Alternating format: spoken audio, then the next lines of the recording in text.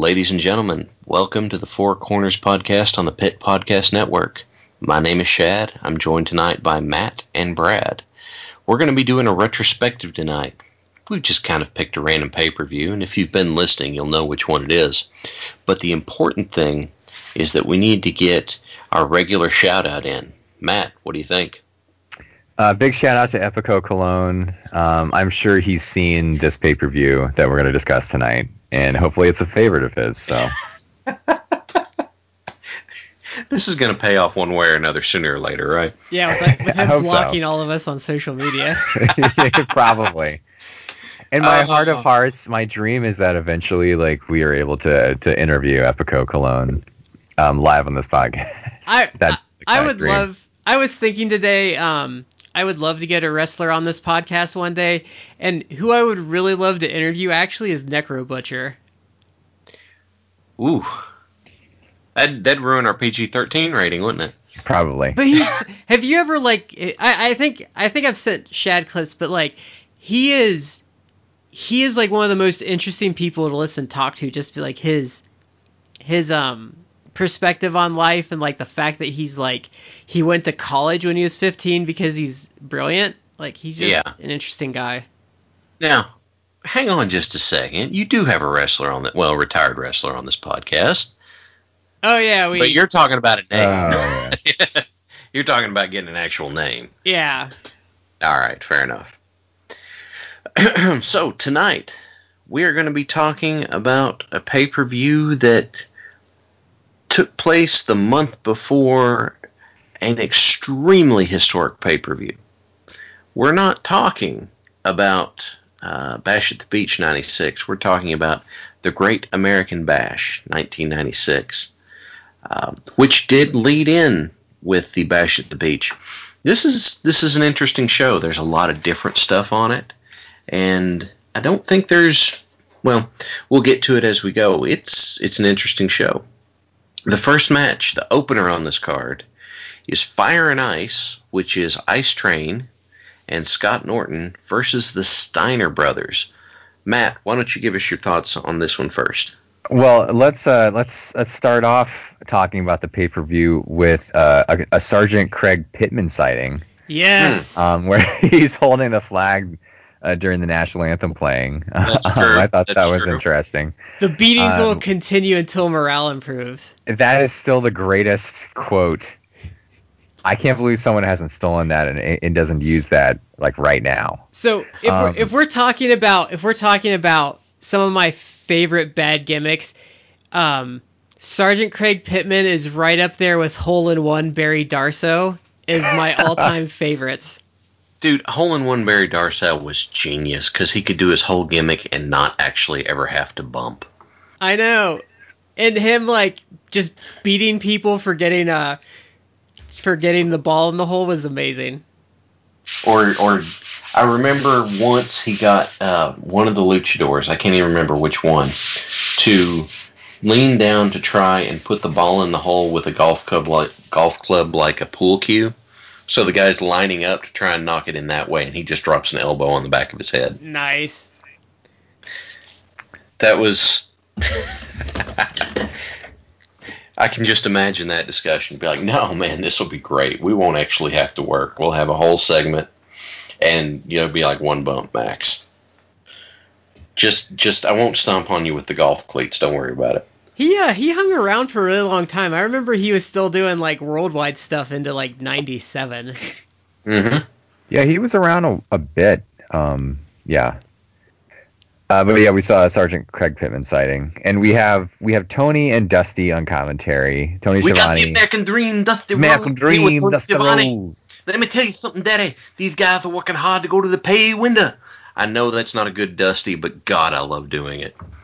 Look, sorry. Tony Schiavone and Dusty Rhodes are an extraordinarily underrated commentary team. I remember watching many episodes of WCW Saturday Night where they would do commentary. We're on the mothership. We on the mothership, Tony. Taking them to the pay window. I'm going to mention it now because I'm going to forget it by the time we get to that match. But during the Big Bubba Rogers John Tenta match, he was calling him Bubber. Yeah, he always called Bubba. him. Bubba He over always here. called him.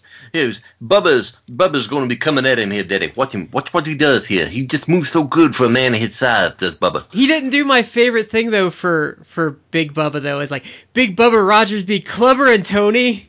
Clever. Well, to really get a good clevering, you have to have a sort of Nasty Boys street fight match. Yeah. Those are always the best. Look at him, Tony. They be clevering. They got the plunder.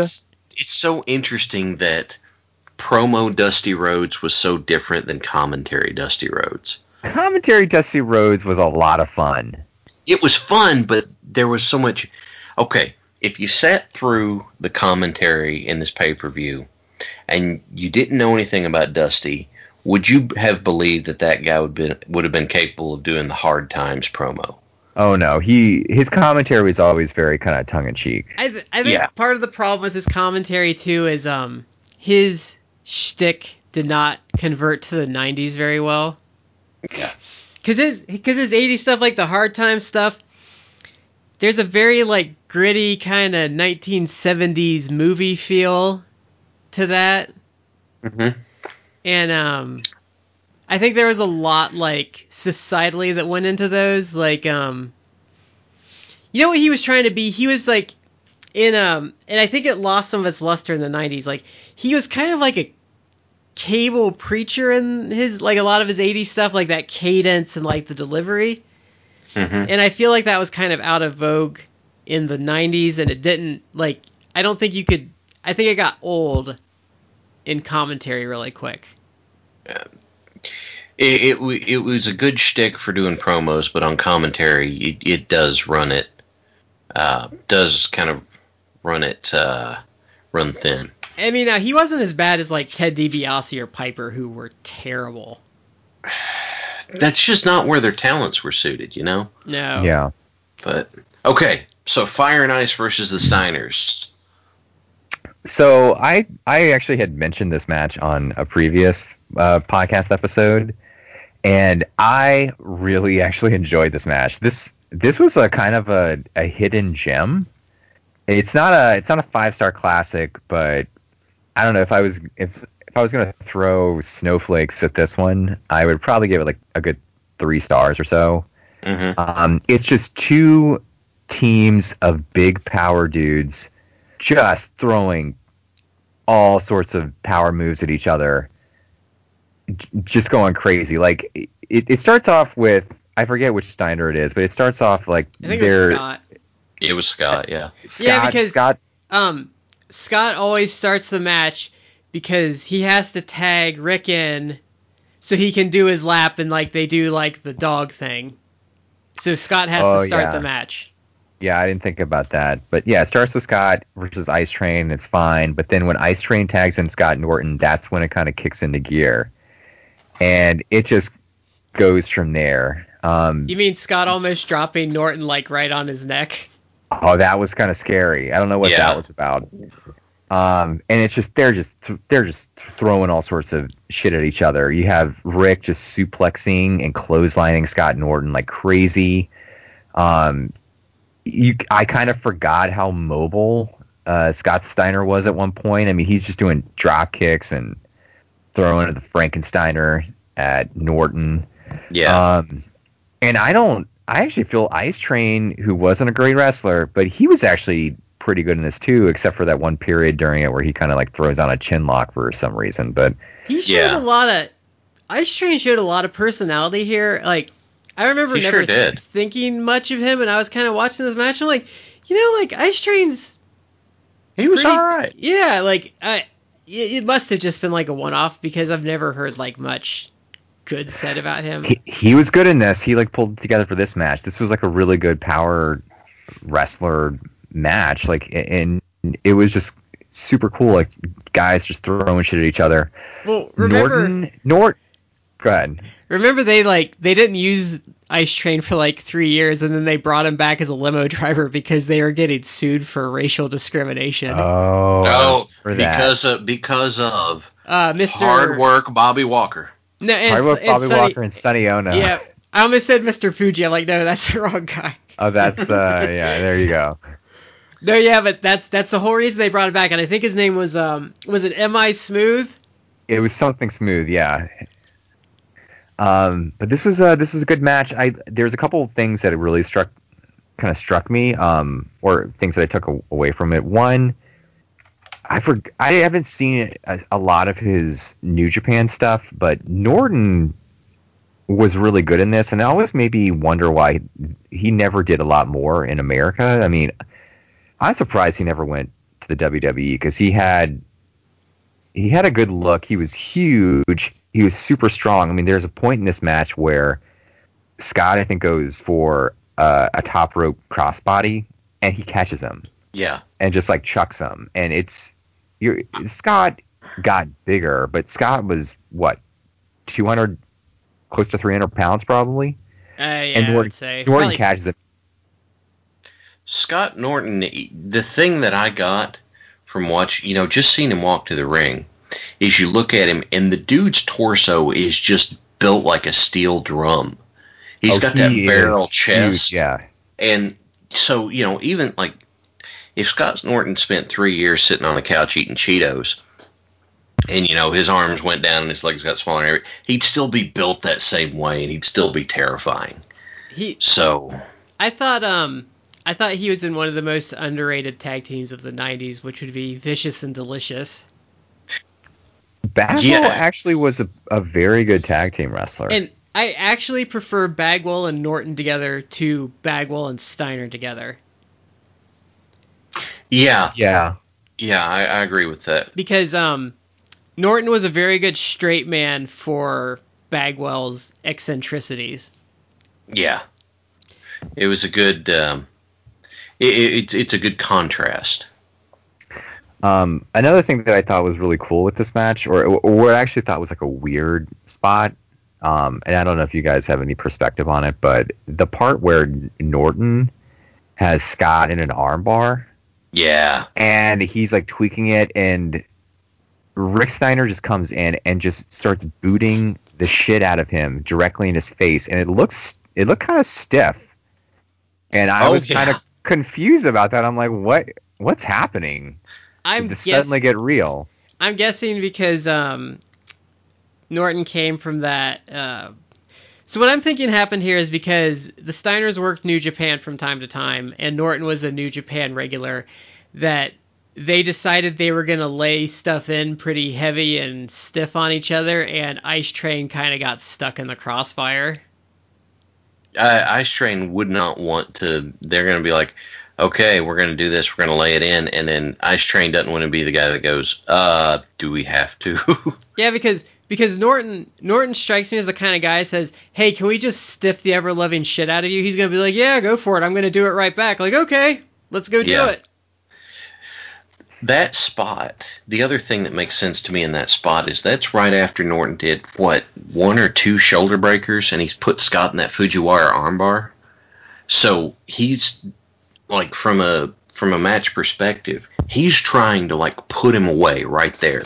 And the idea is, if he holds on to that armbar, even with Rick stomping on him, Scott might still give up. Yeah.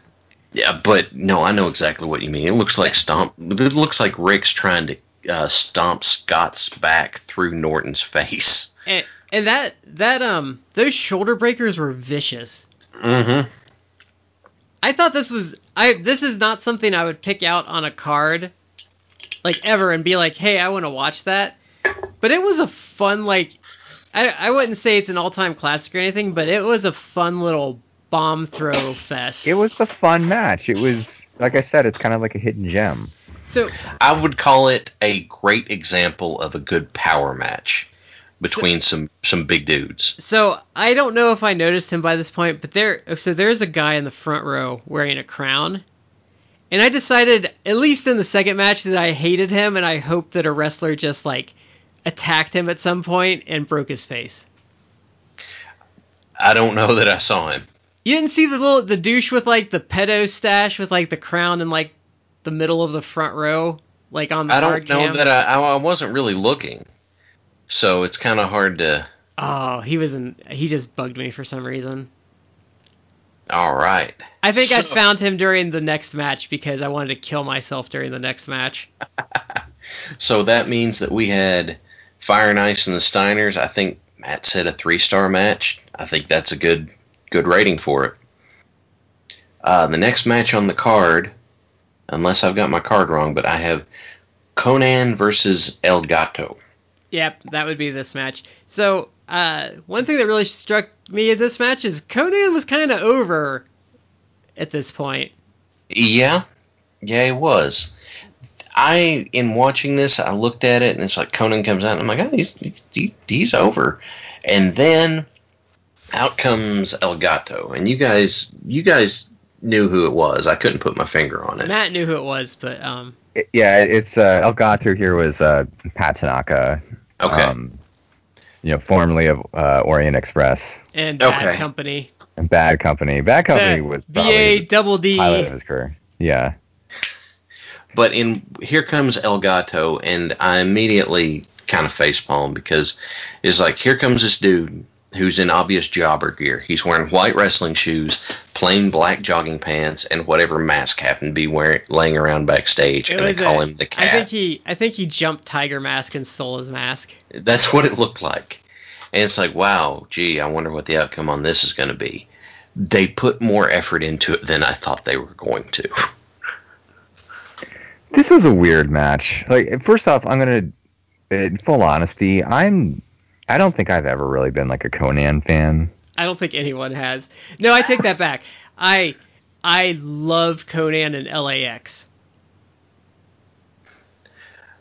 I liked Konnan's Cradle DDT. That was just vicious looking. Were either of you guys watching like TNA when the first like LAX with him and like Homicide and Hernandez got like really over? I couldn't. I saw some of it. Yeah. I couldn't see it. He was doing great promos during this, and they'd have this guy like doing their intros in Spanish, and they were like coming in from their like own entrance. Like that is like when I thought Konnan was at his best. But he was more of a manager, and I liked him in Lucha Underground managing King Puma. Okay, I haven't gotten to watch much Lucha Underground. I'm still working through like season 1 of Lucha Underground. I'm kind of behind on that.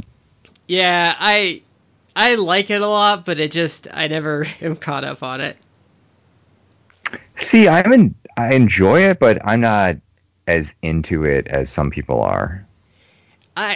I really enjoy it because of the way it's shot, because it's so different looking. Mm-hmm. But it gets a little weird sometimes. And honestly, other than like the production being great and the matches being kind of fun, I think the booking's typically really crappy. But that's for another time. Okay, yeah.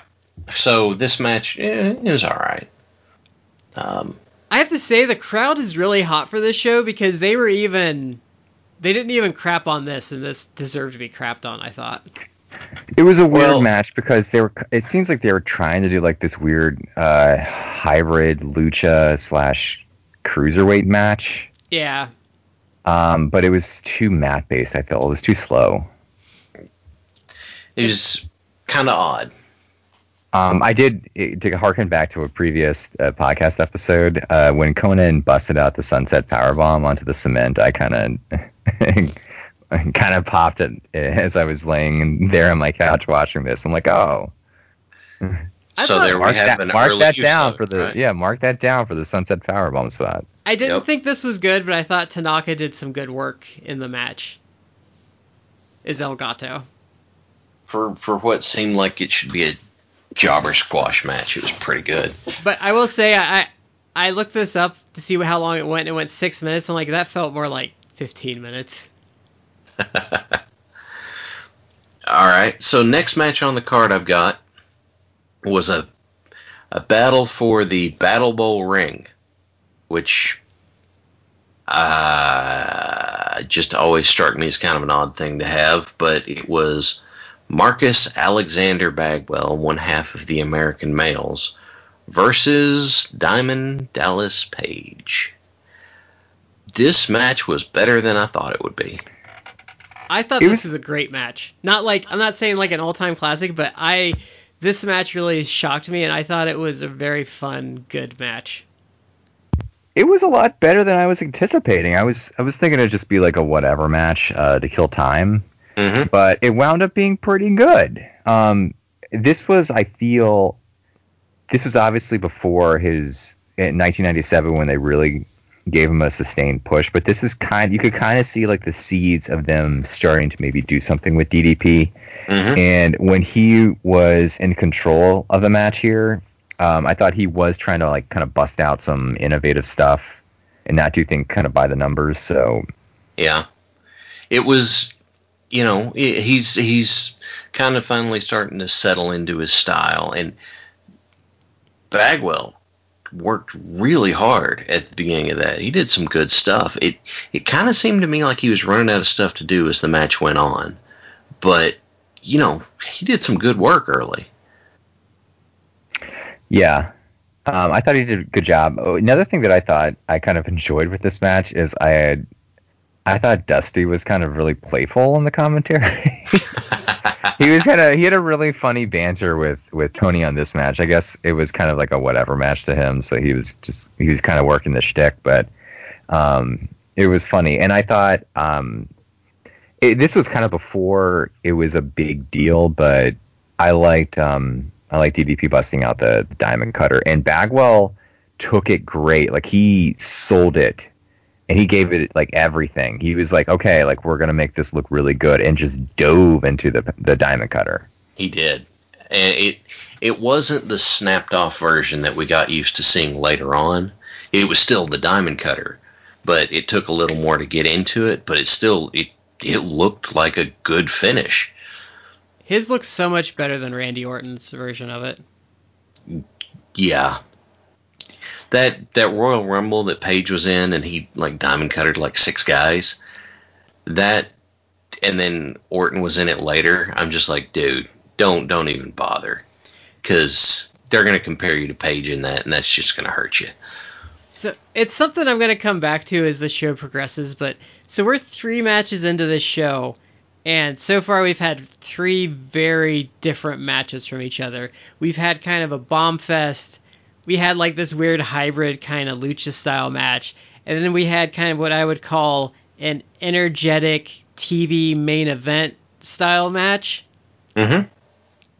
So I think that's fair. I think it's something to keep in mind, because like if this is a WWE show, we would have been subjected to like the same match at least twice so far. Yeah. Now, I don't know if I've got my order right here, but was the big Falls Count Anywhere match next? No, the next was Dean Malenko and Rey Mysterio. Mysterio. Right. All right. So Brad and I are going to argue about this one, but this was Malenko. This was also Mysterio's debut match in the company. So Brad, why don't you talk us through this one a little bit? So this is pretty much Rey debuting. So they kind of do some trade-off stuffs, and then Rey kind of hurts his shoulder, and Malenko, like a wild animal, pretty much just attacks his shoulder and arm relentlessly. Rey makes his comeback, does some high-flying stuff, pops the crowd. Malenko can't put him away, finally has to pin him with his feet on the ropes. Crowd pops huge for this, which actually really surprised me. Malenko was over, which was kind of a testament purely to his skill, because his gimmick at the time wasn't really like, he wasn't flashy, he didn't have a lot of personality, but he almost got a standing ovation when he won. I thought this was a really good match. It was just very interesting because you have Rey Mysterio, who is obviously an incredible high flyer, and this is even before, he obviously, the years kind of broke him down a bit. He could do so many crazy things in the match, and you didn't really have him do a ton of those things. Yeah. Which I guess maybe you guys I don't know if this is what you're going to argue over, but I thought it was interesting that they took a slower approach to the match where it was mostly Malenko working over the arm. I thought it was pretty different, and it did slow the match down, which I guess in some respects you could argue it wasn't the best showcase for Rey, but it did make a lot of sense in terms of the psychology of the match, and I just thought it was a solid match, and it did heat up at the end. You had Rey kind of busting out some of those high-flying moves, and that's what led Malenko to have to cheat to win. I thought they did I thought Mike Tenay did a good job on commentary, kind of like establishing Ray Yeah, is. they brought in Mike Tenay for this, or as Dusty called him, Iron Michael. Yeah. I don't know if you got that. He's But I'm Michael Tenay. So where I thought this was good for Ray is so Malenko did dominate most of the match, but you kind of got a taste of what Ray can do. But I think what really helped was Malenko had to cheat to beat him. Here's where I'm going to argue with you. And this is more on a principle thing than it is a specific case. Because it ended up working out for Ray. He got over like crazy, right? But I'm of the opinion that when you debut someone on your roster, you let them do all the cool stuff they can do. And then you let them, you give them a win because it's their first one out. It's kind of like whenever TNA got the contract to work on, their first time they were on TNN, I think. And so one of the things they did is they just let AJ Styles go out and have a squash match and just do all of his really cool stuff. That's what I think that someone's debut on a roster ought to be like, is you go out there, you establish them, and you give people a reason to care about them. And the problem I have here is Ray goes out there and he gets to do some of his stuff, but really it just kind of seems like Malenko just pins him down for a lot of the match. And then if you were to do that with anybody other than Ray, because, it's Ray, then it's like you're just killing him straight out of the gate. It's your debut match, so we're going to put you down on the mat and we're going to have this guy sit on you for a while, and you'll get to do a little bit of your stuff, and then he's going to beat you. On principle, that's not something I can get behind. Yeah, but it's also a championship match. And at this time, the cruiserweight belt actually meant something. And so he did. I would argue that with the exception of when Syxx held the cruiserweight title, it usually meant something in WCW. It was just kind of in its own little world. So there's the other problem. Why are you debuting him directly into a title match? I wouldn't do that. You put him out there with someone who, he can do his cool stuff with, and then you can say, well, the championship committee thinks that is really impressed by what he's done, so then you can start it and put him out there with Malenko, and you could have the exact same match. You'd probably get the exact same outcome, except people are looking at it wondering, it's like, if Ray gets loose and gets a hold of him, what could happen? See, I think Ray is a special circumstance where it helped him. But if you look at his big matches in '96, when you get to World War III and Ultimo Dragon, which that one's a really good match you should check out. But it's essentially Ultimo Dragon doing something similar, where he pretty much just does his thing to Ray for 15 minutes, and then Ray gets his hope spots before Dragon pins him. I think it helped to build sympathy for Ray, because you have this obviously very, very small guy, and he gets hurt early in the match, and so this obviously bigger, super technical wrestler that you've built as the top of the division is just grinding him into the dirt, and this little tiny guy, through all of that, manages to fight his way back to the point where the bigger, probably tougher, more experienced, more technical wrestler then can only beat him by cheating. I think someone watching at the time would be like, wow, that guy did some cool stuff, and they had, Malenko had to use the ropes to beat him. That guy was, I might want to pay attention to what that guy does. Now, I think what you'd have to do is then have him come out on Nitro and beat someone to follow it up. But well, what I was going to say is the difference between what you were saying between this and the Ultimo Dragon match is by the time you get to the Ultimo Dragon match, Ray's established. So if you start telling that story then, cool. But I am not a fan of doing that right out of the gate. And I think if you put this in tandem with the Psychosis match from Bash at the Beach, it's a good it's a good dual like pay-per-view appearances for him. Okay. Well, I guess we'll just agree to disagree on it. But Matt, what do you think? I'm going to be Switzerland. I'm not going to get in the middle of this. No, I actually really enjoyed the match. It was different. I feel like, I mean, I've seen this match before. I had forgotten about it. I appreciated it. I mean, Ray would obviously go on to have really a lot better matches. But I thought this was... I didn't enjoy it as much as I did a couple of the other matches on the show, but this was a really solid match. So just kind of goes along with this card. This card from top to bottom was pretty good. His match with Psychosis from the next pay-per-view, Bash at the Beach, is really good. Yeah, it's better than this one. I do recall that. And I don't even think that's his best match I've seen with Psychosis, because the Super J-Cup 95 I thought was a lot better. And they did like an exhibition there. But that's for another time. All right. Next match on the card was the aforementioned Big Bubba Rogers versus John Tenta. Now, this had a odd backstory to it. This is... John Tenta had left the WWF as Earthquake. And he came in and he was brought into the Dungeon of Doom. No, it was operated... He was Avalanche for a while. And then, was he Avalanche? Yeah. Oh, and I forgot. And then because they brought him into the Dungeon of Doom as Shark. Yes, he was in there as Shark. And if you want to watch on YouTube, you can see all the members of the Dungeon of Doom debuting with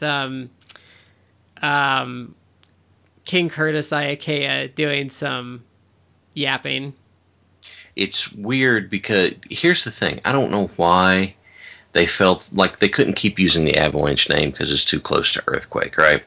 Okay, fine. But you've got this dude, this big dude. Like, John Tenta was like, what, 6'7" or something? He's a huge dude. And then you're like, well, we're going to make you into the Shark. Tenta committed to it so much that he had a tattoo on his arm that was a tiger because he went to LSU. He had it reworked into a shark, and then a couple of months later they have him drop the gimmick. And he comes out and he's kind of got the Hogan skullet going and half of it's cut off because, you know, the Dungeon of Doom had done that to him, or Big Bubba did it to him, whichever. Jimmy Hart's managing like half the people on this card. So they had done that. So they go out there and they have this match. And you get a sense, like, Ray Traylor's a big dude, but you get a sense for just how big John Tenta is, if for some reason you've forgotten. And it's not a long match. You know, Big Bubba kind of, you know, he gets some serious heat going on John Tenta, and then John Tenta comes back and starts laying into him a little bit, and it ends with John Tenta basically just pulling a power slam, I think. I thought he like fell on him or something. I don't know. I kind of lost consciousness during part of this match. It was not a good match. It wasn't a good match. It was short, at least. It was short. John Tenta didn't get to do a whole lot, and it was weird to me because, Tenta can work, but he just didn't get to do a whole lot. But at the end of the match, Big Bubba went for something, and John Tenta caught him, and then just kind of turned it into a power slam for the pin. I feel bad for Tenta because, like, he just got stuck with that load typhoon for so long in the WWF. Did they win the tag titles as the Natural Disasters? Yes, they did. Okay. They beat. I needed a refresher. I think they beat Money Inc. I think they lost it back to Money Inc. too. Yeah, I don't know how long they had him though, but you know he was a good worker. Like his stuff in All Japan was pretty good, and I thought like his early WWF stuff was pretty good. But man, like that Natural Disaster thing was not like great. It seems like it would be a good fit, but And then like Poor Uncle Fred. And they kind of did that sumo thing with Yokozuna that wasn't very good, which I don't think was a great use. Well, I mean, John Tenta was apparently like a legit sumo dude too.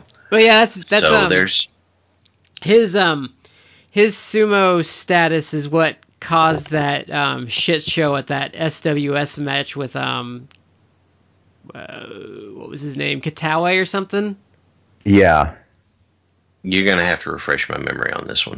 So they did like a WWE, like the WWE would work with SWS, which was Tenryu's company before he started War.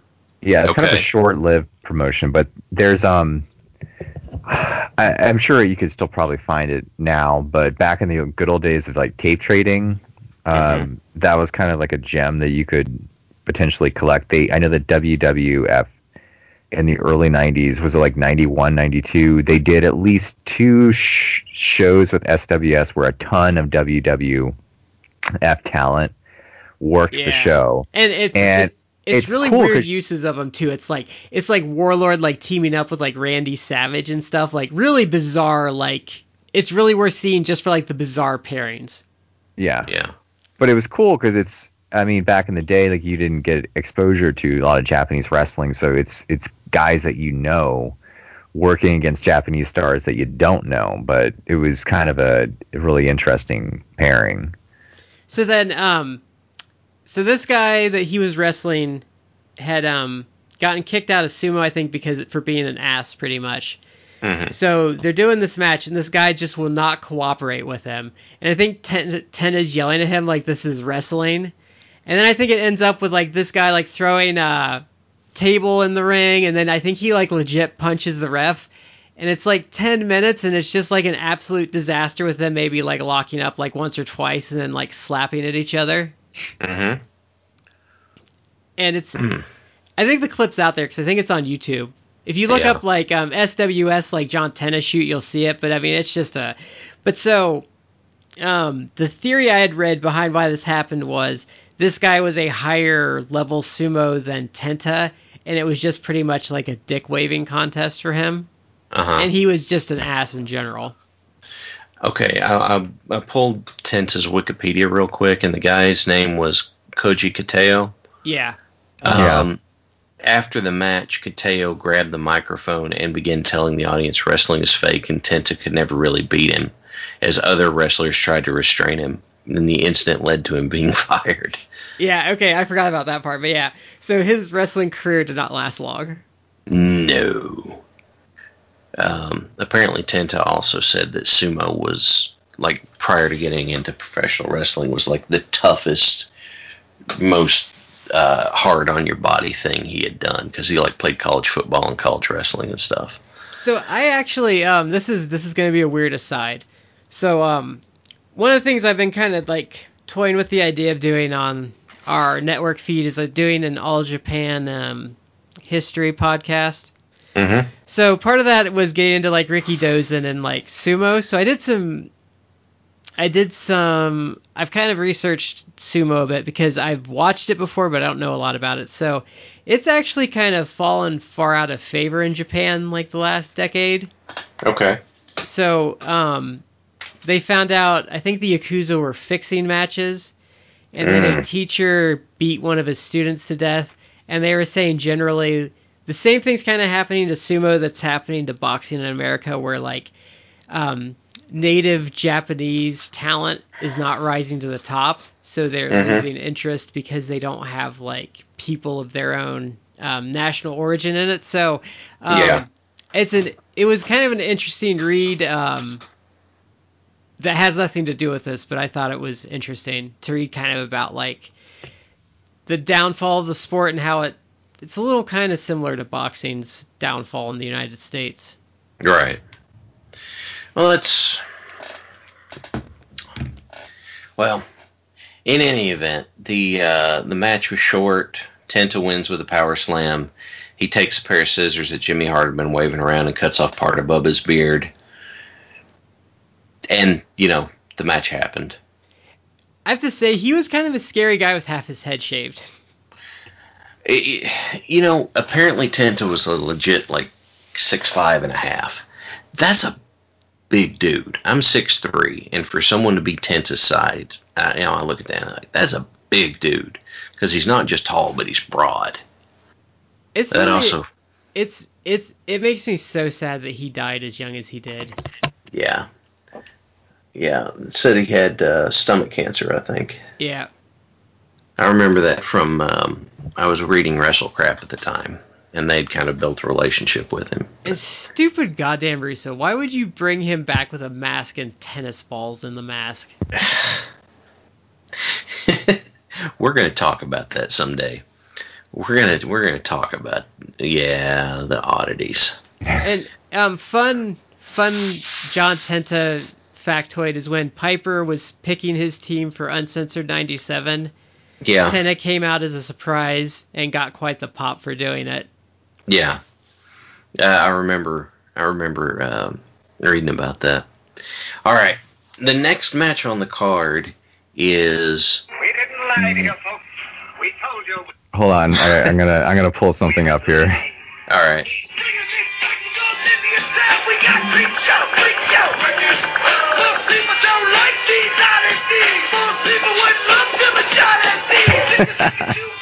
Yep. I won't do the Ron and Fez joke this time. Head up, Fez. Yeah, that's the best thing that the ICP has ever done. He came out of the Sharon Osbourne fight was pretty fun. That was pretty good entrance for them. That was, in any event. The next one up is one of the. I remember him opening the package and getting that out. The next match on the card is really one of the more historic ones. It features Kevin Sullivan as the Taskmaster up against He Who Shall Not Be Named. So you know what Someone's having fun with Wikipedia here. You know what was awesome about this match is that Sullivan doesn't even get to the ring and Benoit just comes out and attacks him. This was during their legit heat with each other, wasn't it? No, not yet, because Sullivan's talked about this, and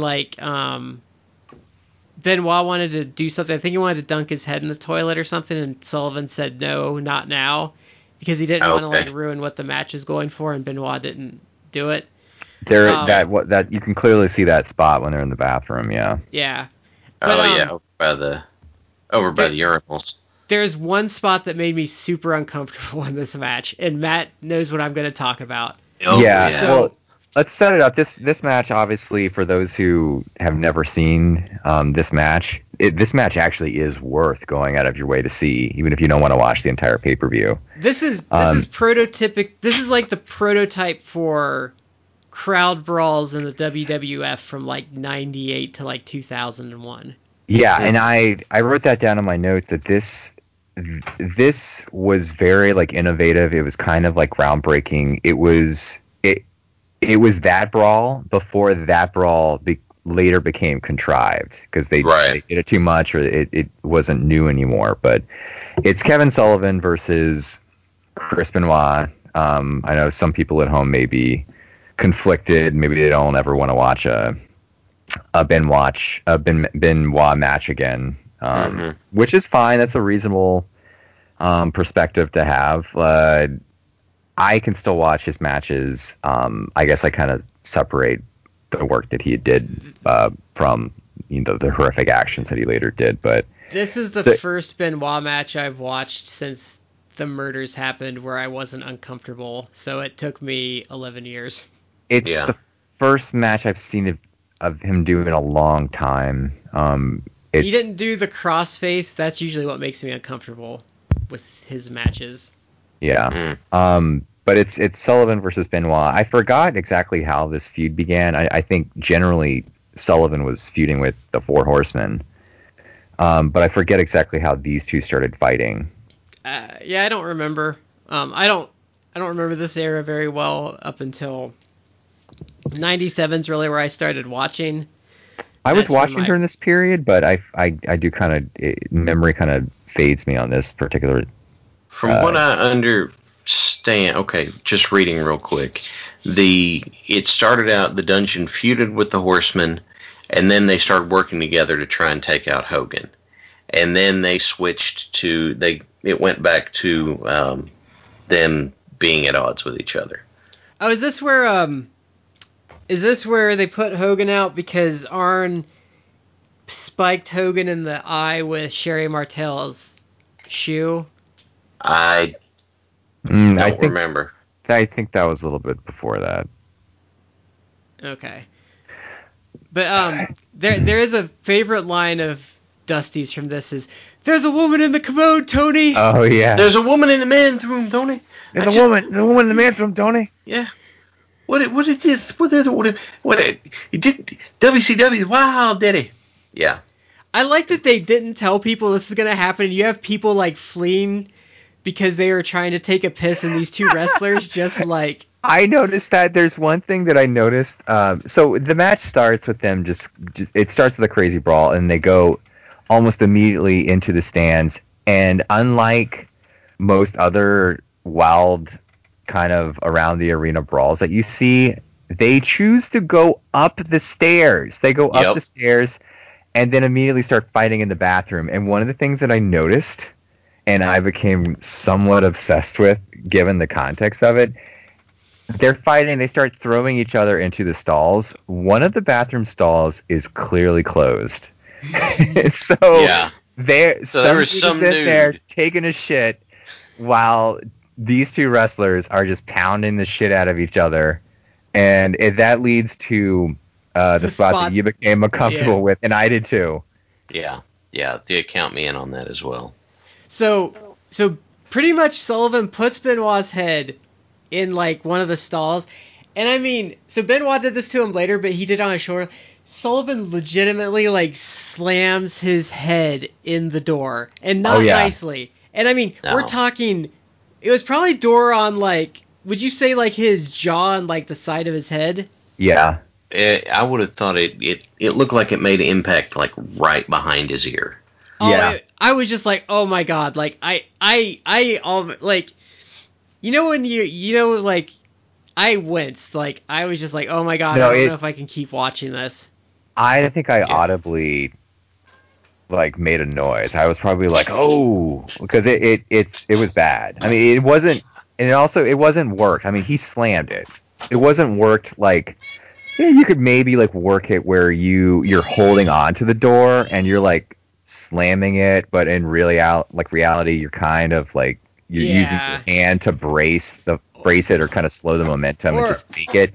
I could he's chucking work the door at Benoit's head. Yeah, I could work slamming a door like that, but he probably could, but he didn't.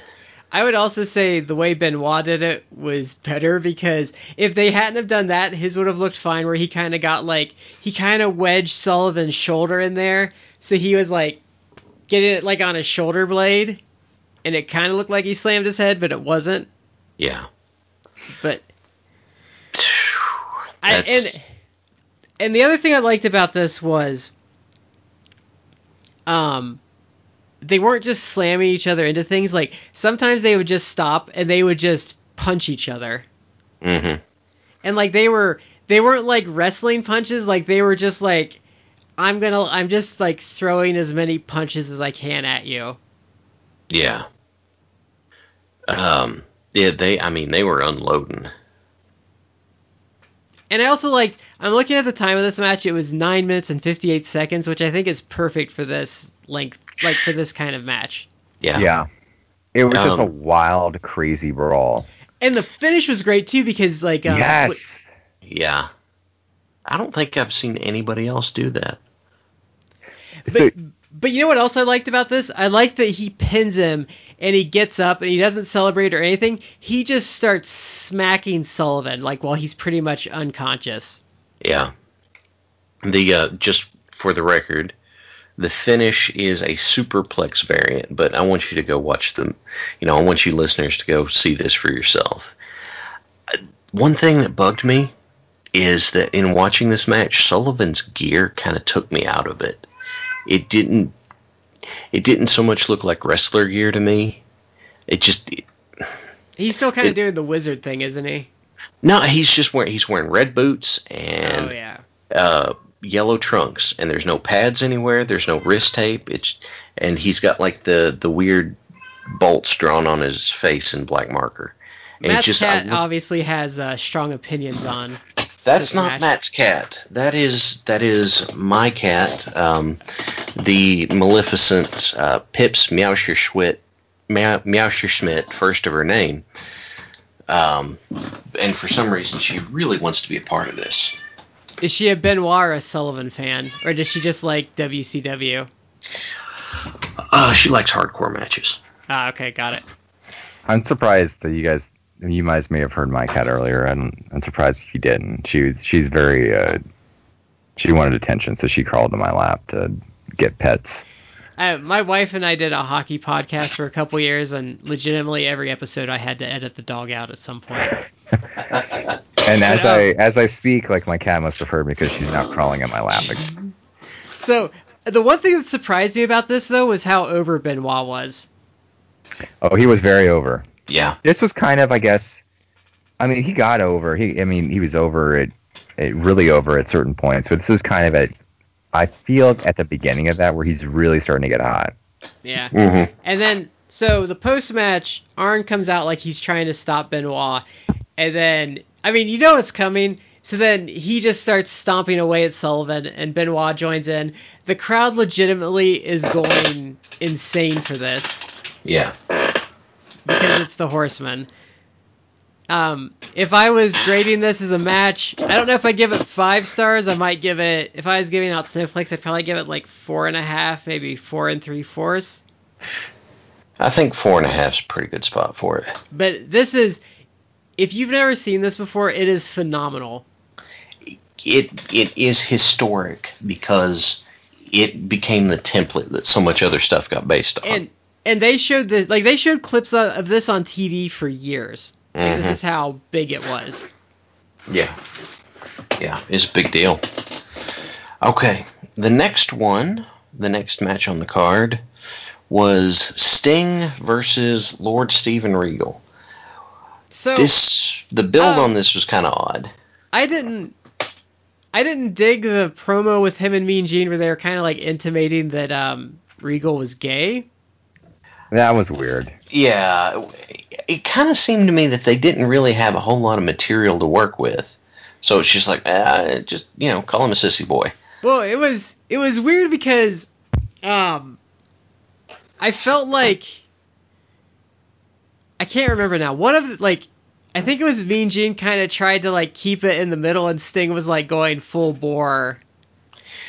I felt like Sting he was trying to cut a good promo, but he wasn't exactly comfortable with how he was doing it. Yeah. So it's just kind of like, go out there and cut a promo and call Regal gay and that you're going to teach him a lesson. And Sting's like, Sting, I think Sting, it felt like Sting wanted to go more with like, you're a teetotaler is kind of like where I felt he wanted to go, and they didn't want him to go there. It was a weird promo. Yeah. So, my first impression of this is Sting is massively over. Okay, in WCW though, Sting was always massively over. I mean, more so than anything else on the show to this point, with a hot crowd, like he got. That's true. He got like a next level pop. He was very over here, and an interesting thing is that this was in Baltimore, so it's not as if they were even in their usual stomping grounds down south. I think sometimes I forget, because this is kind of like what I consider the tail end of Prime Sting. You forget like what a force of nature he was. Mm-hmm. Because so after this, I had to go watch the Sting Vader matches just because those are awesome. Mm-hmm. Yeah, I need to revisit those. Yeah, they're great. But what I liked about this is this match was kind of like Regal. It's pretty much Regal trying to control a monster, and the monster eventually like getting the better of him. Breaks loose. Regal So this kind of made me sad in a sense because I feel like this was kind of like near the tail end of Regal's competency here. I mean, they didn't really do a whole lot with him. You know, Really he has from early NXT. There's Steven Regal versus Chris Hero is really good. Oh no, Regal is a tremendous worker. Like I was sad. I was very sad when he had to retire because of I think of the neck injury and he had surgery on his neck. But he was a tremendous worker. I remember, I don't know if you recall this, but in like the late 2000s when they were going to give him like one last main event run, but then he got popped. He got popped for steroids or something, and that kind of put the kibosh in that. But I felt like that would have been like tremendous. Like obviously long term they weren't planning on going with him, but one like main event run or even putting like the title on him for a short term, even as like a transition champion, would have been awesome. But didn't he win like the IC title and the King of the Ring real close together, and then they had to suspend him? Yeah, and then they cooled it. I think this is there's a great shot. I don't know if you can find it. I mean, it might be on YouTube, but when he won like King of the Ring or something like that, or maybe it was when he was like general manager or something, and they had him close out Raw by like shutting everything down. But I think it may have been King of the Ring. There's a shot of him just like sitting, and he has this like evil scowl on his face, and he looks so sinister. Mm-hmm. It's tremendous, and I was so excited. And then literally like a week later, he got popped for steroids, and it all went to shit. But yeah, I think this is, if I'm remembering this right, like this is kind of, I think what you're saying, this is towards the tail end before he really starts struggling. Like he starts getting overweight, and the drug problems start. That, but they also they didn't really do much with him. No. I think maybe the Blue Bloods was before this, or that was 95. Yeah, so they didn't really. They were already kind of like running out of things to do with him, but they didn't really do much with him past this. I think at this point he was mostly even like on Saturday Night Live or Saturday Night WCW Saturday Night or Worldwide. I have a very soft spot in my heart for the vignettes of Regal teaching Bobby Eaton how to be a blue blood. So, what was it? Sir Robert Earl of Eaton? Yeah. Like he takes him to the restaurant and the waiter offers. Yeah. Like when my favorite is him taking Eaton to the restaurant and the waiter offering to throw him out, and then he's like blowing his nose on the napkin and stuff. Yeah. Bobby Eaton's really underrated. Yes, Bobby Eaton's. God, okay. I know you guys have heard this story, but I'll go ahead and tell it for the listeners. My first night in the business, I was sitting in the heel locker room, and Bobby Eaton sat down next to me, and in my head, if you ever watch Scrubs, and it's that thing where JD's sitting there like keeping a calm face, but you hear in his head screaming, yeah, that was me. And that's when I decided on my policy of be cool. Don't mark out in front of people you're a fan of. So, Bobby Eaton, God, he's a class act. I think it's a testament to how nice of a person he was that he literally had a job with WCW almost until the end because they just liked having him around. Oh yeah. That's Bobby. If you are a young person listening to this, he is a testament to why being a nice guy on the job is the best policy sometimes, because it can help you keep your job. What I wanted to say from watching this match, the match is really well paced. It's got, Regal takes control of it a little way in, and so Sting is getting his hope spots to get up and do stuff, and then Regal's taking it back. And here's the thing. They keep the crowd engaged, and they know how to pause. Okay, my cat's starting to mess with the bag. That's causing background noise. My apologies. Oh, you're fine. They pause just long enough to build the heat, but they don't stay paused long enough that it's like, oh, they're pausing for people to cheer. They give it just enough of a break for people to be fired up for it and anticipate what's going to happen. It's really good back and forth. Yeah, and I found that very fascinating about the match, because if you actually watch the match, Regal is in control probably like 90% of the match. Mm-hmm. And he actually did a ton of things that were really, really cool that I love. Like, both intense things. Like, there were moments where he threw like a really awesome drop kick. Then he started doing like elbows to the head, the European uppercuts. Whenever he did that thing that he always did, which I loved, is that whenever he would cover the guy, in this case Sting, he'd put his forearm over the bridge of the nose and just like grind it in. Grind it into the face. And he did a lot of kind of more subtle heel things. Like, there was one spot that I marked for where he like hits Sting, and Sting is kind of like stunned, and he's like, I think like kneeling down or something like that. And Regal just takes his boots and he just stomps Sting's fingers. And it's like such a really like nasty, shitty heel thing. But it was tremendous. Like, twisting the fingers. He did tons of things in this match which were just awesome. He did a fantastic performance. Yeah. No one really does that, I'm going to call it roughneck. Those little roughneck heel things anymore. Yeah. I tried to do that when I was a heel. It's something that not a lot of people notice or take note of, but yeah, it's something I tried to remember to do. I always love going for the hand though. Like there was it was from CWF Mid Atlantic earlier this year. It was a First Blood match, and they were setting up all these chairs, and at one point the heel just stops, and it might have been Trevor Lee though. Someone had a chair, and they just took a moment and they just jammed it right on the guy's hand that was prone. And it was just, I love little touches like that in matches.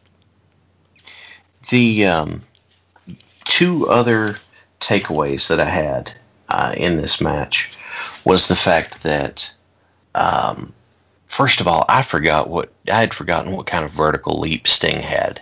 I was about to say he had some air on that splash. Yeah. The story I had heard was that before and after every match, Sting would do 100 free squats. I totally believe it. The other thing that I took away, this was the only thing in this match that kind of struck me as out of place, is that Regal gave up on the Regal stretch, out of frustration because Sting wouldn't tap to it. The Regal stretch it looked horribly painful and everything, but there's no way to work it to let anybody move. Once you put that on, you're just kind of stuck in place, so you don't have a good way out of it. But, God, it's just a good match. Both guys are doing good work. And fun to watch. The finish, like, you didn't see a Stinger splash in this match at all, but Sting had, I don't remember what he did to set it up into the Scorpion Deathlock, but it just, all of a sudden Sting does something and Regal's on his back and Sting's like, going for it now, and he just hooks it in and moves him real quick to go into the finish, and it fit because he's like, I've got the opportunity, I'm going for it, and he gets the win with it.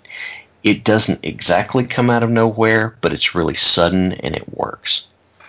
You know what freaked me out about this match was seeing Brunette Surfer Sting. Oh yeah, this was he was on that run where he had the dark hair. But before he would depart and go full on Crow Sting. Yeah. It was a really good match. I enjoyed it a lot. Then he did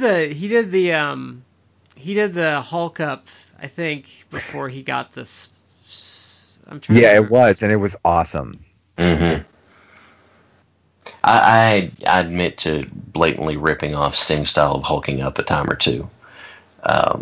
The one that springs to mind is I was doing an outdoor show, and the guy's been working at me, and he can't beat me, so he goes and he stands me up and he puts me in the corner and he does a chop, and I look at him like I get the super intense eyes, and he goes and he chops me again, and I kind of stand there and I take a step out and he kind of looks up at me.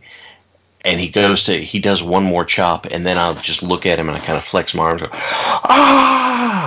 and he starts backing up, and I run over him and just, feed it into putting the ankle lock on him. But God, you wouldn't have thought a whole bunch of people just out on the street in the middle of their local festival would flip out over that, but God, they loved it. I think I have a picture of that somewhere.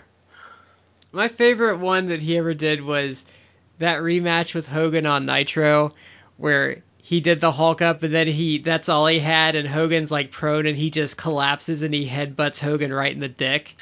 And Sting's like passed out and like Hogan's like almost like curly, like shuffling on the ground, like screaming.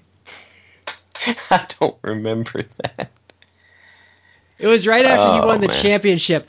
That still pisses me off because it was before Thunder. Like they do the rematch and then they do the "we gotta go" and it's Stinger like giving him the splash right as the TV goes off the air, and they wouldn't fucking tell you what happened until the next Nitro. Yeah.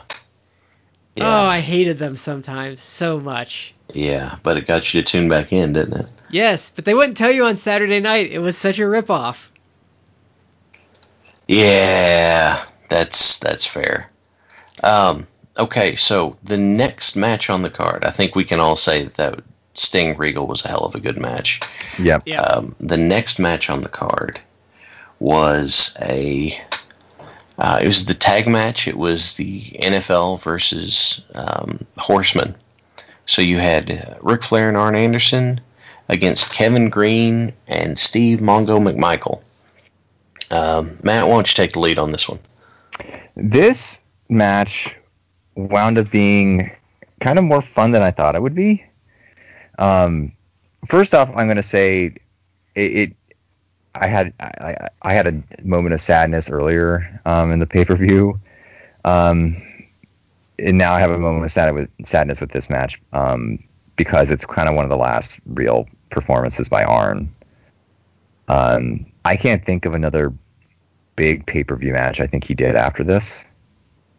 I'm drawing a blank. I don't know if you guys... I can look. Was he in the War Games?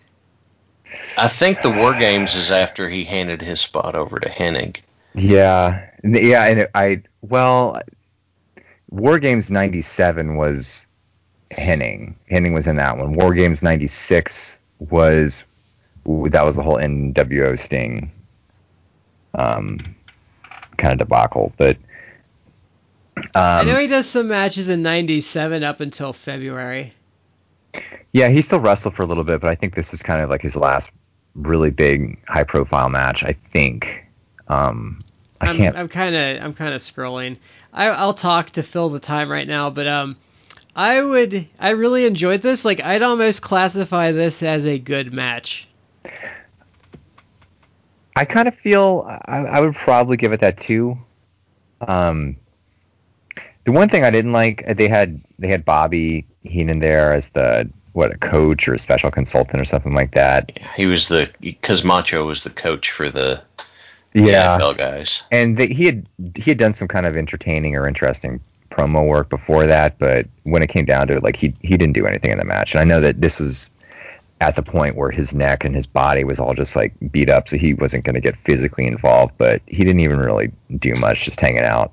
Yeah, Arn Anderson was in the 96 War Games. Oh, okay. Really? And he fought Lex Luger at Halloween Havoc. Oh, I clearly blank on this, so... He's probably in World War III. He was kind of wrapping up his in-ring career, though, because, I mean, he had a lot of injuries and just years of being beat up, but... Wow, I love Jericho Arn. wrestled Nick Patrick at World War III. I don't remember that. I think that was that when... I think that was when Nick Patrick was doing his heel gimmick thing. Evil referee Nick Patrick. Yeah. Yeah. I kind of like this match. Like, Mongo was not great, but he wasn't. He's better than Kevin Green. He was better than Kevin Green, although I did appreciate, like, Kevin Green was very, like, energetic. First off, he was in great shape. He was, like, jacked for this match. There was a certain... Oh, I'll get into it. Go ahead and say what you're going to say. Well, he was at least energetic. He was very limited, but you could tell that he was excited to be out there, and he wasn't, like, half-assing it. Like, he was putting his heart into whatever he was doing. Mm-hmm. There was some problems though with it. I thought, like, remember they did, like, the double figure 4 spot that popped the crowd, but then they went way too long with it. I thought the match itself went way too long. And again, like Kevin Green was way too long on the figure four. Like it almost like killed the move. His mustache bothered me. It's a weird complaint, but he had that weird like creepy blonde mustache. Mm-hmm. There was two things in this match that I really enjoy. I got a big kick out of. They're kind of just the sides. But one was from Flair, where he suckered Kevin Green into like dropping his head, and then when he did, he just like booted him right in the face. I love that. That was like such a little heel move, but it was awesome. And then the second thing was a Dusty moment on commentary when Kevin Green's wife and Deborah McMichael were run off by Miss Elizabeth and Woman, and Dusty got a chance to bust out his devilish woman. Yes, it was out of place. Devilish woman, Tony. I told my wife because she came in for this part of it. I'm like, they should have just set the Chihuahua loose on him. So what I liked about this is they didn't have Mongo and Green out wrestle them.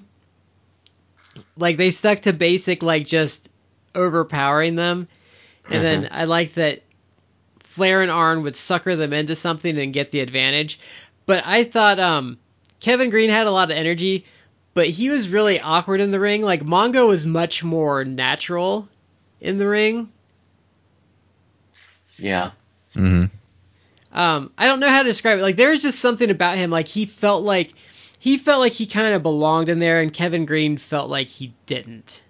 Kevin Green felt like a special guest. Yeah, and Mongo, there was like, I mean, I'm sure he had more training at this point because he starts wrestling, but I thought he looked okay, and I will say, Mongo is an underrated horseman.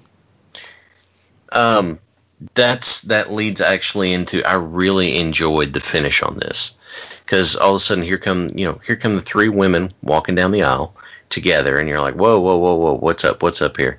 And then they come up and they come up with the Halliburton, and they go to Mongo, and they open it up, and there's a Horseman shirt, and then stacks of cash, and Mongo's looking at it, and he ends up taking it and blasting Green in the face with the Halliburton case. My wife lost her shit when Mongo takes one of the $100 bills, just a random $100 bill, and like holds it up to the light like he's trying to tell if it's counterfeit or not. But that totally makes sense. Consider who the Horsemen are. Yeah, but how's he gonna know if 100's fake? Was that the point when they'd started putting the watermarks in them? I think so, because he held it up. Yeah, it must have been. So he's like, oh, look at and he looks at it and he goes, okay.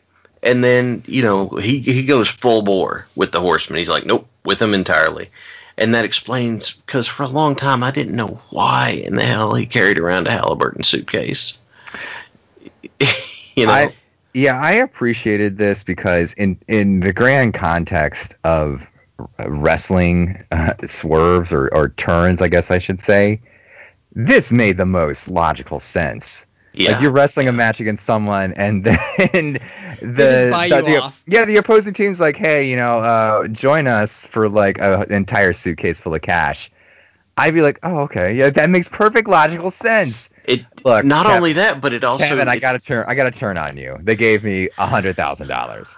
I have to also comment on this match. So I've never been a big fan of Deborah McMichael. Never kind of got why people thought she was hot. She's kind of hot in this match. Her obvious, because I always thought she was kind of a butterface, and she was. I think I always thought she was more attractive in WCW in general, though. Yeah. I never got the appeal either.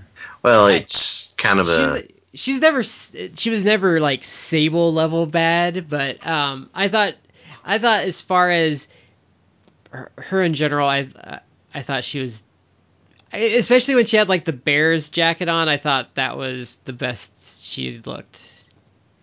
But I can see that. The other thing I liked about the buying him off thing is, like, we think that you're worth this much for you to join us, and then Mongo's like, they think I'm worth a lot, you know, and that totally makes sense why he buys in so completely immediately. Well, I like that they used his wife to relay the information too. Yeah, that was. And she was probably like, "Hey, you can get me this, you know, you can get me these things I want. Like, take the money." Yeah, it was just a really good heel turn. I really enjoyed it. And you now have your 4 horsemen, which I actually think this incarnation of them is pretty decent, like better than the Paul Roma era at least. Yeah. There's no question. There's no question about that. So then we have a pretty famous segment, which I was actually surprised because I couldn't remember when this happened. I thought this might have happened on a Clash of the Champions. Which segment are we? Yeah, the. Yeah, so Bischoff comes out and he calls. So they've been what have they been calling it? The hostile takeover. Something to that effect. So he calls out Kevin Nash and Scott Hall. And he actually says the WWF by name, which kind of surprised me. But, you know, their stupid network has to edit that out because... They just edit out the last letter. Yeah, because they can't... I don't know why they can't make some agreement with the WWF to use... At least let them say it. Acknowledge each other. Yeah. So, Nash and Hall come out, which is really bizarre if you've watched like 97 when they've kind of ditched their WWE characters, because Scott Hall is like total Razor Ramon here. Yeah. And so they kind of go back and forth and they set up the match for Bash at the Beach. And so I couldn't remember if this was going to happen or not, but it happens. It shocked me how quick this happened. So Hall pretty much hits him, and then Nash grabs him and power bombs him through at the table, like on the side of the stage. Yeah, and there was no gimmick to the table at all. And we're talking though, like even if you know it's coming, it's shocking. Like it's what, like 5 seconds for like all this to go down. Yeah. And it was really cool because today they would overdo it, but this was just like Scott Hall punches him, Nash just grabs him and power bombs him right through the table. Yeah. Off the stage, through a table that doesn't have a crash pad or anything under it. And Bischoff sells it like he's dead. Like they have the crew come out, like Tony leaves the announcer booth to check on him, and Dusty like kind of goes on this monologue. Yeah. About it, which I didn't care for that too much. I don't know, it just didn't work in that situation, I don't think. Yeah, well, I thought Dusty did okay. It wasn't terrible, I don't think it had the impact they were quite going for. Not quite the gravity. And even Luger checks on him when he comes out for his match. They're still doing that whenever Luger comes out for the main event. Yeah. So that was pretty good. Matt, anything? Yeah, I thought this was... I think I mentioned this when we were discussing the Powerbomb, but yeah, this was really cool, and it kind of did nicely foreshadow things to come. Mm-hmm. I did like how Eric sold it like death. Yeah. Like he was all into it, which I appreciated. Yeah. Eric's really an underrated on-air talent. Some people just hated him so much. I'm gonna, after we get into the main event, I want to kind of get into WCW in this time and how I think Eric Bischoff doesn't get the credit he deserves for the coming years. Well, I have some pretty limited notes about the main event, which was Lex Luger, who at the time was television champion, and half the tag champions was Sting, versus the Giant, who was the World Heavyweight Champion. After everything we've gotten to see on this show, this was honestly, to me, kind of a low point. It did its job. The Giant was obviously still pretty green, and Luger fed the Giant a lot over the course of this. But, you know, and so they're having this match, and then you get to the ending, and like Luger is trying to get the Giant up for the torture rack, and he can't do it. Like he gets him almost there, and then drops him down because he couldn't get him all the way up because the Giant's been working on his back. It's fair play, right? And then the Giant's just like, well, chokeslam win. And you're like,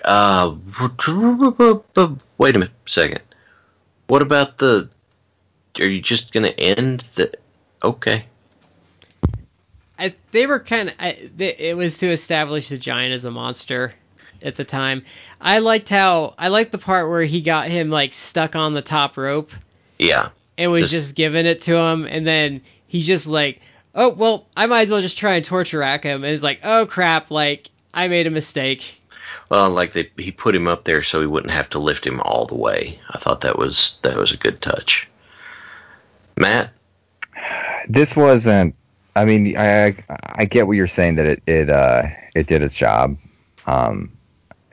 Given how otherwise good this show was overall, like, I don't know that this was the match to end with, but I mean, what are you going to do? It is the championship match, so I just didn't think it was great. Like, there was a couple moments during it that I thought were fine or were pretty good, like that the torture rack spot, like you mentioned. There was a cool spot where the Giant basically deadlifted Luger into a backbreaker. That was pretty cool. Yeah. I kind of felt Giant's chokeslam is a little underappreciated. Like, when he hit Luger with it, I was like, oh, that's actually pretty good. Yeah, it's pretty badass. Yeah. You know what I used to like is when they would have, like, they would put him in there on Nitro against like 3 job guys. Yeah. It always used to be fun. But I think this did a good job. It made the Giant look like an unstoppable monster. Yeah. You know what this reminded me of? It's not as good as that, but it reminded me of when Kane started in the WWE and they were trying to get to Taker, so they put him in there with Vader. Yeah. And like, so Vader was like throwing everything he could at him, but it just wasn't enough, and then it just made Kane look like a bigger monster. This is kind of like a lesser version of that because the Giant wasn't as capable at this point, but that's kind of what it reminded me of. Oh, that's fair.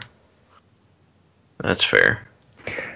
One thing I kind of feel about this match, I know they were trying to get Giant over, but given essentially what happened, with 2 months later, you have Hogan winning the belt from Giant to go on the whole heel run as champion when he's with the NWO. Mm-hmm. I almost feel like, in retrospect, it probably would have been more dramatic if Luger had won this and then just carried the championship for a couple months, and then you have Hogan beating him for it. Yeah, but then you would have lost. You would have lost 97 though. Yeah. Yeah, it was a big deal for Luger to pick up the win. Yeah, remember how big that Nitro was where Luger beat him and like that crowd just losing their minds? Oh, and I think they did, like, they were spraying him with champagne back in the locker room because that was still one of the best. NWO. Yeah. It was like where he fought them all off, and like that's still one of Tony's best calls. He kind of did it here though. He's like, they're standing in Detroit. Mm-hmm. Yeah, I remember that very well. And even like Randy Anderson's like freaking out because Hogan tapped. Mm-hmm. That was a hell of a moment.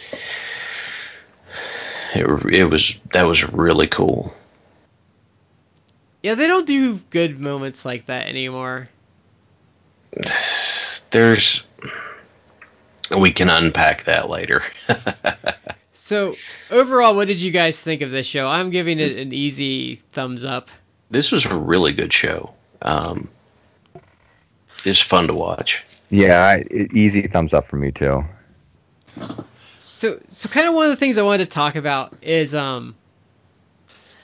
there's kind of this revisionist history that Eric Bischoff only really had one good idea, and that was the NWO.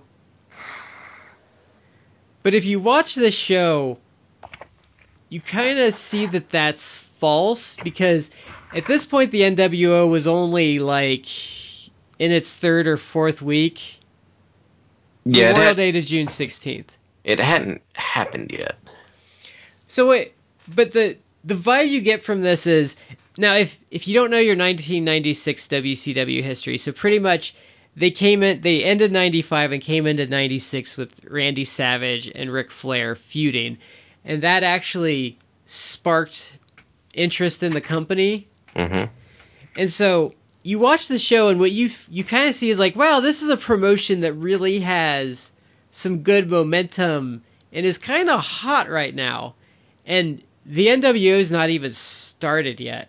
Yeah. So what I really saw was, what you really see in 96 is you see this company starting to heat up, and right when it's about to explode, they just drop this hot angle that was like nothing anyone had ever seen before right on top of it. Yeah. Here's the thing. Someone who says that the only good idea Bischoff ever had was the NWO, I go like, then who signed all the cruiserweights? Yeah. That's a great point. And I guess he was just on his podcast, and it's timely, like a week or two ago, and he was talking about, and I'd mentioned this before, as like the variety on this show. Like, you have a hardcore brawl, you have a cruiserweight match, you have like a standard heavyweight match. Yeah, Foley calls it the 3-ring circus. So if you don't like one thing, then if you don't like the clowns, you'll like the elephants. If you don't like the elephants, then you'll like the trapeze, that sort of stuff. Yeah. And Bischoff was just saying on his podcast is like he wanted this variety. And I think it's something I really loved about those early days of WCW that I don't get anymore.